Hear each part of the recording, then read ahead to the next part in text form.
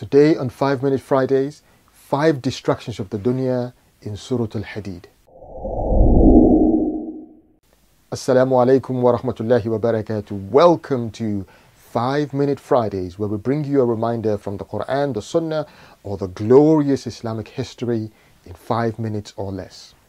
Allah subhanahu wa ta'ala says in Surah Hadid, verse 20, اعلموا أنما الحياة الدنيا لعب ولهو وزينة وتفاخر بينكم وتكاثر في الأموال والأولاد كمثل غيث أعجب الكفار نباته ثم يهيج فتراه مصفرا ثم يكون حطاما وفي الآخرة عذاب شديد ومغفرة من الله ورضوان وما الحياة الدنيا إلا متاع الغرور.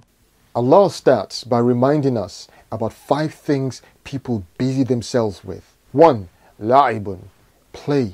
Young children just want to play. 2. Lahun, entertainment. We get older, we discover TV, movies, games. Wazina. 3. Adornments, looks. You know, in our teens and 20s, we become conscious of our looks. Is my haircut right? Does my hijab match my bag and my shoes? 4. Mutual boasting. You know, maybe in our 20s again, we get a job, and people start to boast, I got this new job, I got a new car, I got my new house. Number 5, competition in wealth and children. And this is to do with parents and grandparents, comparing and boasting about their children with each other. Then Allah the Exalted sets a parable for this life, declaring that its joys and these 5 things that have just been mentioned are fading, and its delights are perishable, saying that life is كَمَثَلِ الْغَيْثِ, like a rain. The farmer goes to the field. When the rain falls, he admires, he stands there and he admires his vegetation. Afterwards, the farmer's plants may dry up, say there's no rain, and you see it turning yellow. Then it becomes straw and becomes scattered pieces of dust.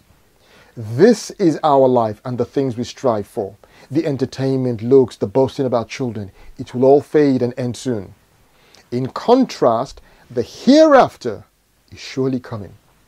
Those who hear the parable in this ayah should therefore be aware of the significance of the hereafter and feel eagerness in the goodness that it contains. Allah tells us in this ayah that in the hereafter there are 2 things, contains 2 things. 1, severe punishment. 2, forgiveness from Allah and His pleasure. So which do we spend our lives striving for? For the Muslim, our choice is clear. We have to use this dunya to strive for what is in the akhirah by worshipping Allah, obeying Him and conveying Islam.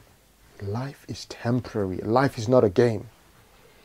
That does not mean the Muslim does not earn from the dunya or enjoy what is in it.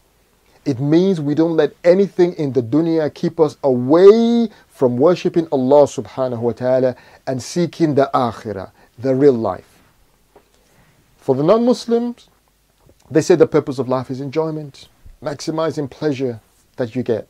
You need more entertainment, you need a bigger house, you need more money so you can have more fun.